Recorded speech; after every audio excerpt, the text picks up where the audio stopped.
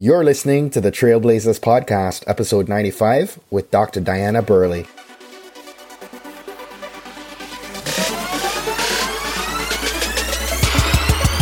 You're listening to the Trailblazers Podcast, where we will explore the stories of successful Black professionals. Join us as we highlight the knowledge, resources, and tools of these accomplished trailblazers to help provide the know-how, confidence, and motivation you need to blaze your trail. And now, here's your host, Stephen Hart. What's up, Blazer Nation? We've got another great episode for you today. I'm talking with Dr. Diana Burley. Diana is an executive director and chair of the Institute for Information Infrastructure Protection, and also a full professor of human and organizational learning at the George Washington University. She's a globally recognized cybersecurity expert and has written nearly 80 publications on cybersecurity, information sharing, and IT-enabled change. In today's episode, Diana and I talk about what cybersecurity really is. And we talked about who's susceptible to cybercrime and how we can begin to attract and nurture the right kind of people to help us on our cybersecurity teams. I'm really excited for you guys to hear what she has to share in today's episode. But please do me a favor and help us expand this movement by hitting the share button right now in your podcast app and sending this episode to a few friends and colleagues. Hope you enjoyed today's episode, and I look forward to hearing your feedback and comments. Enjoy. Dr. Burley, welcome, and thanks so much for being our featured guest today. Thank you. My pleasure. So we are now into the fourth quarter of the year. We're approaching this Thanksgiving season. And on the podcast, especially, I love to start things off from a place of Thanksgiving and gratitude. So as you reflect on some of what's happening around you right now, could you maybe share with our community what unexpected blessing you're most grateful for in your life? Well, I think that my kids really give me unexpected blessings every day, Yes. with the challenges that they go through. And sometimes you don't realize that when you're going through challenges in your life, that it's really helping you to learn a lesson to convey to them. And so it helps to bring meaning to all the things that I've experienced when I'm able to give them insight and wisdom and help them through difficult challenges that they face. And so I have to look at that and say that is a daily blessing in my life that I am truly grateful for. Amen to that.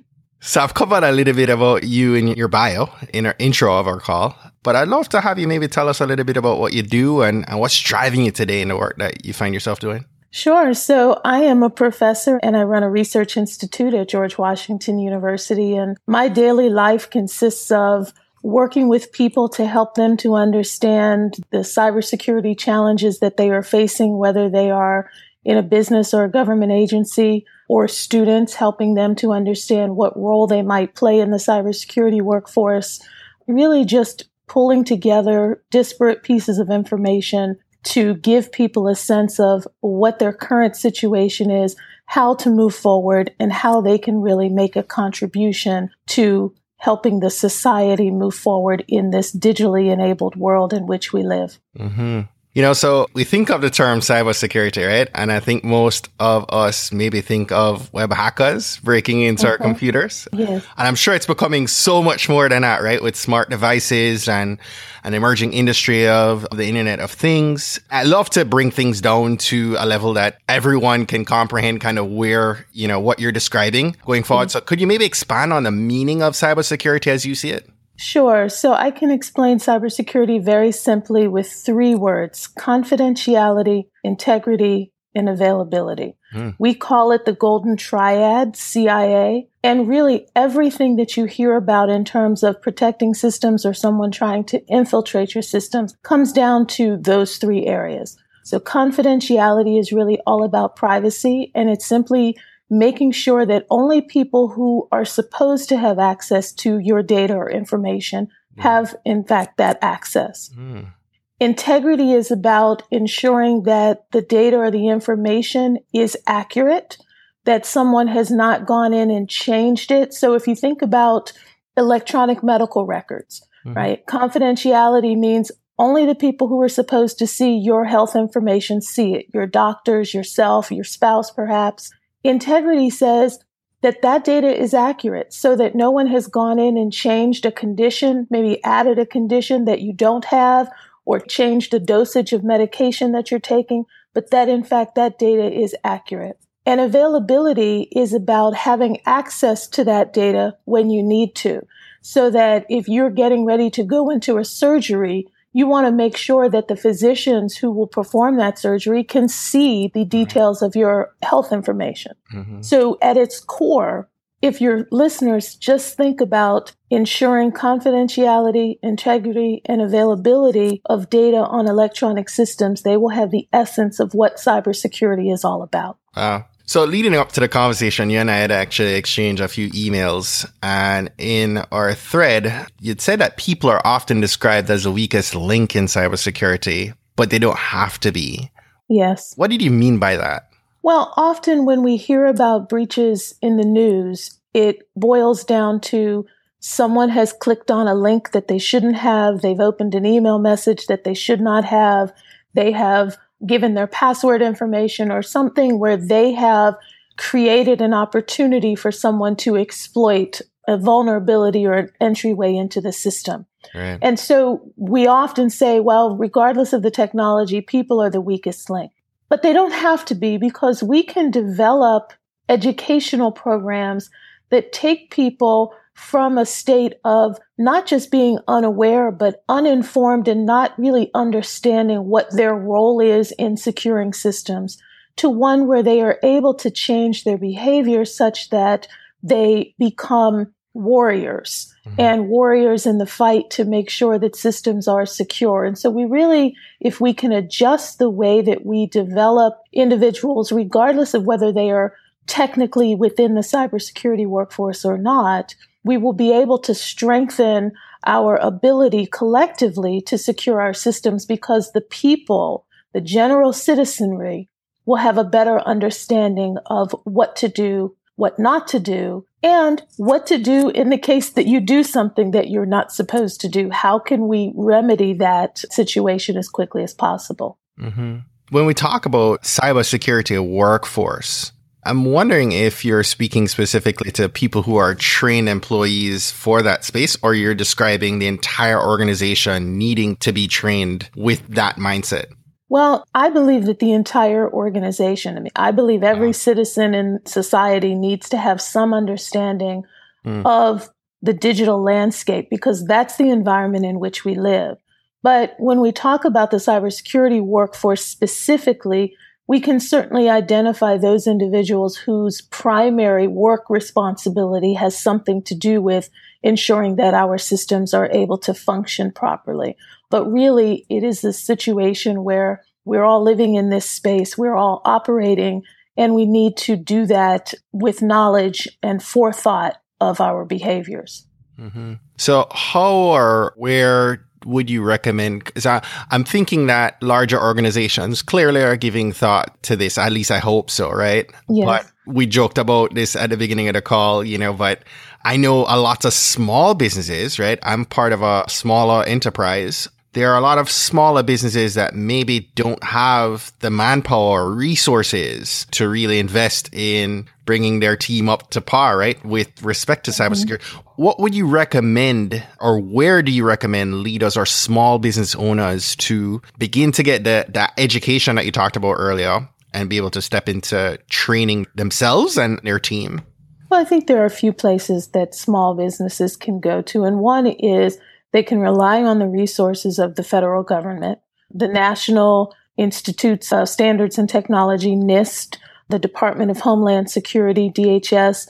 They both have significant resources on their websites that are free to use, that will give guidance to businesses of all sizes on how to secure their systems, how to remediate problems, where to go, what resources to look at. And so I would certainly say that they can leverage the federal government.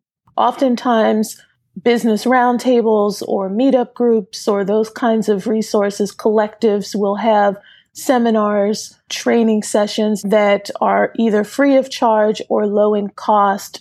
Chambers of commerce, those kinds of places can provide access to resources, access to experts, certainly liaisoning with colleges and universities in the region where these businesses are located. They often have individual experts who may be able to provide assistance, whether those are faculty researchers, or even I know that oftentimes we will put together teams of students who are needing to develop their expertise and will, in that process, assist smaller, medium-sized businesses with things like doing initial assessments, vulnerability assessments, helping to develop plans for how to resume operations once a breach is discovered. And so those types of resources certainly exist. You know, I would not have thought of all those resources being accessible to me and to our businesses. That's awesome.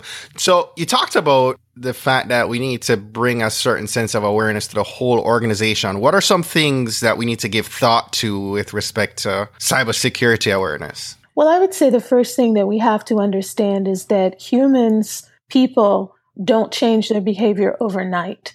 And so while many organizations do have security awareness programs where they will have posters or send email messages that provide tips and instructions, they have to remember that individuals need to have some motivation for changing their behavior, some understanding of what the implications of their behavior is in order to get them to act and to change. Organizations have cultures, just like we have a culture that says we are going to be ethical or responsible or safe. We also can have a robust cybersecurity culture within organizations to help everyone move forward regardless of what role they play in the organization. So they want to think holistically about how to motivate employee behavior, how to educate them, and recognize that it is difficult and it can take time to change behavior, but really approaching individuals in that way and recognizing that it does take effort to get people to evolve is a big part of the battle and will help all organizations, regardless of the size, move forward in terms of developing a stronger cybersecurity posture. You know, I switch gears on you entirely here, but I'm thinking of several folks, right, who are reluctant to open a social media account or have a strong online digital presence because they're avoiding the likelihood of being victims to cybercrime. What do you think about that side of things? Should we be, because I'm thinking of the fact that if somebody wants your information, they're probably going to access it through other channels, right? And so social media in and of itself is really not as much a threat when we're looking at how many companies are kind of being exposed right now. Thinking of the credit reporting piece just recently, right? Right. Your thoughts on exposure digitally? You know, this is really, cybersecurity is all about managing risk. Yeah. And so to the extent that you can completely remove any risk, no, you can't, because you're not in control of all of your electronic data. You can certainly make decisions about whether you will participate in social media or whether you will engage in online banking, let's say, but that doesn't take away the vulnerabilities that exist because you engage in commerce and those institutions have their data and records stored electronically. And so that means that your information, as you say, Equifax, we really did not have an option. No one has an option as to whether or not their information is stored with Equifax, right? Right. And so are you going to be able, is any individual going to be able to completely remove themselves from the digital grid? Highly unlikely. But what we as individuals do have the ability to do to a certain extent, not completely, but to a certain extent, we have the ability to think critically about our risk profile and to make decisions that we believe will either move that risk profile in one direction or another. And that's really what it's all about. Every individual should have an understanding of the level of risk that they are currently open to and to make decisions to move that in one direction or another. So somebody like me as a podcaster that's everywhere online, right? But that doesn't necessarily mean that you have a higher risk profile than someone else, because it really does depend on the type of technology, the data that's stored, the way that it's stored, et cetera, et cetera, et cetera. True. So coming back to the cybersecurity workforce side of things, right? Mm-hmm.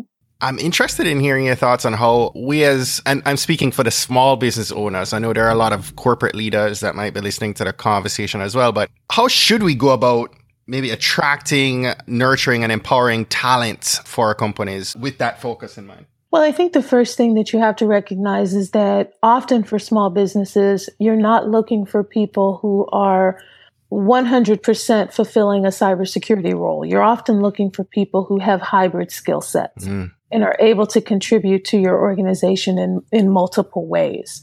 And that's an important consideration because it can be very expensive to have people who are only doing one specific role, right?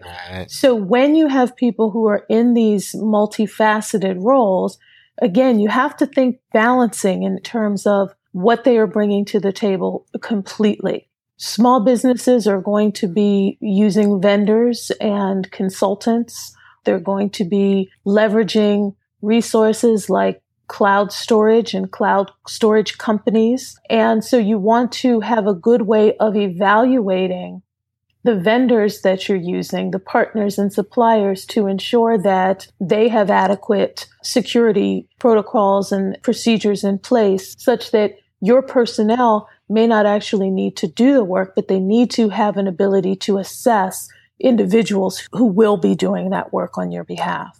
Appreciate you sharing this. You're pouring out so much wisdom in this call. I love it. I'm learning so much.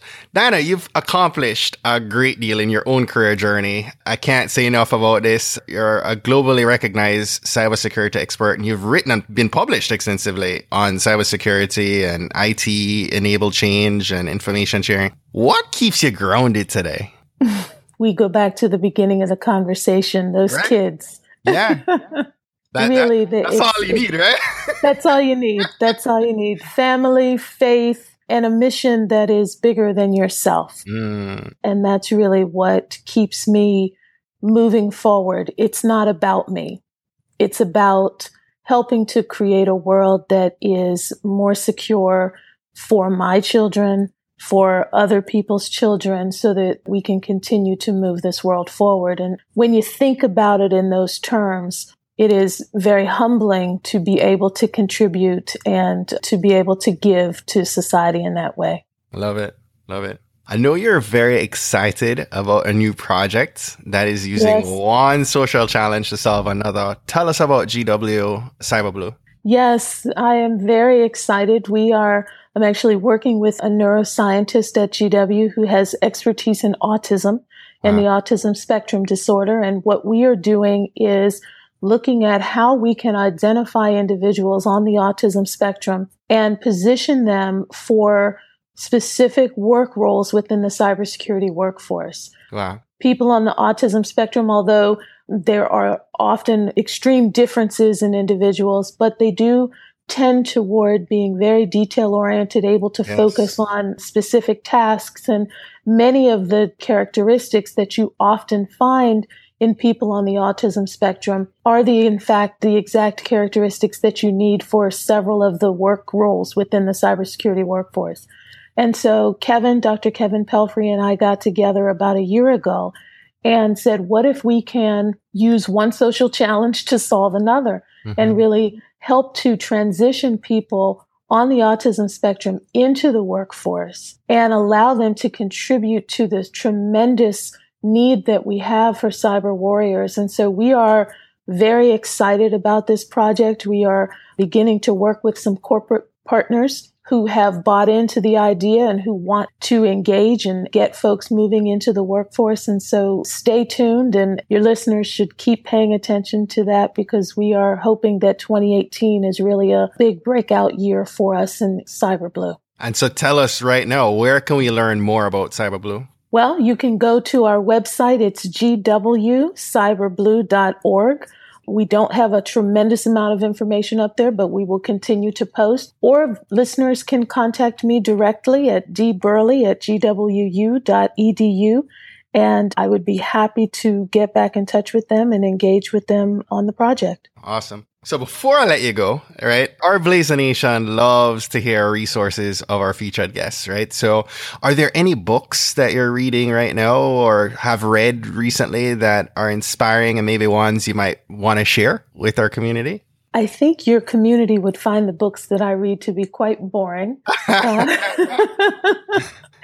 Because they are, I'm constantly reading cybersecurity related materials. Nice. But, I will just say that one of the things that I often say to folks who are interested in joining the cybersecurity workforce is that you have to want to be a constant learner. Mm-hmm. We are always evolving. The space is always moving. It's very dynamic and very exciting. And so we are constantly reading and learning, whether they are books or magazines or journal articles or, listening to podcasts, whatever it is. And so I find that keeps me quite busy. And when I'm on a plane, which is actually quite often, I just listen to mystery novels and escape completely. But otherwise, I am immersed in, again, I think your listeners would find them to be boring. I find them to be quite interesting, but I don't know what that says about my personality. That's the mindset to keep pushing forward in your craft towards what you're doing. On that tip, right? Are there any particular resources that you'd gear towards someone who has an interest in cybersecurity? Like in terms of working in the field, where should they probably look to? Actually, I would point them to the website. They should go to the Department of Homeland Security. They can simply type in cybersecurity there. There is a national resource online that includes information on careers. It includes information on camps, boot camps, competitions, academic programs that prepare people to move into the workforce. And so if they simply type in the Department of Homeland Security, cybersecurity, they will get more resources than they could ever imagine existed. Wow. That's awesome. So my last question for tonight, what's one action that our Blazer Nation should take this week that's going to help them to blaze their trail?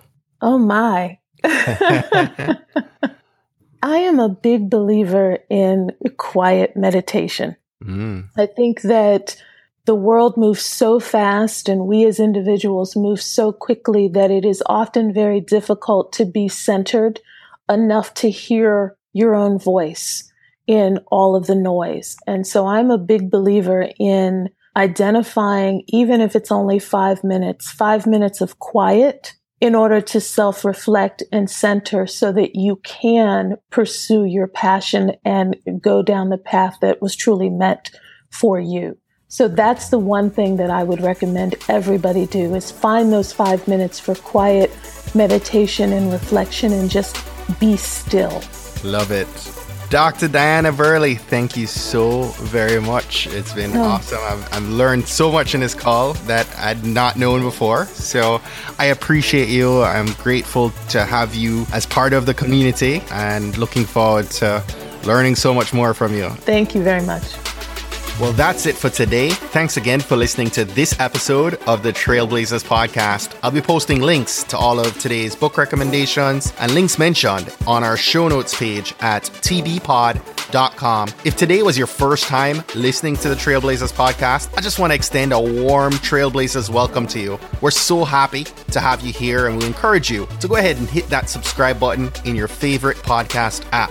Go ahead and browse through some of our past episodes to keep the knowledge flowing. If you're a fan of the podcast and today's content, and you're maybe already subscribed to the podcast, please continue to share and invite your friends, your family, your colleagues to listen to an episode that you think might impact them most. We believe that someone listening to these inspiring stories will be moved to make significant changes that will have generational impact for many others, both now and well into the future. Don't miss next week's episode. New episodes are released each and every Monday by about 5 a.m. Eastern. Trailblazers, jump off this podcast today. Go find a way to rise above, go way beyond, and keep blazing your trail.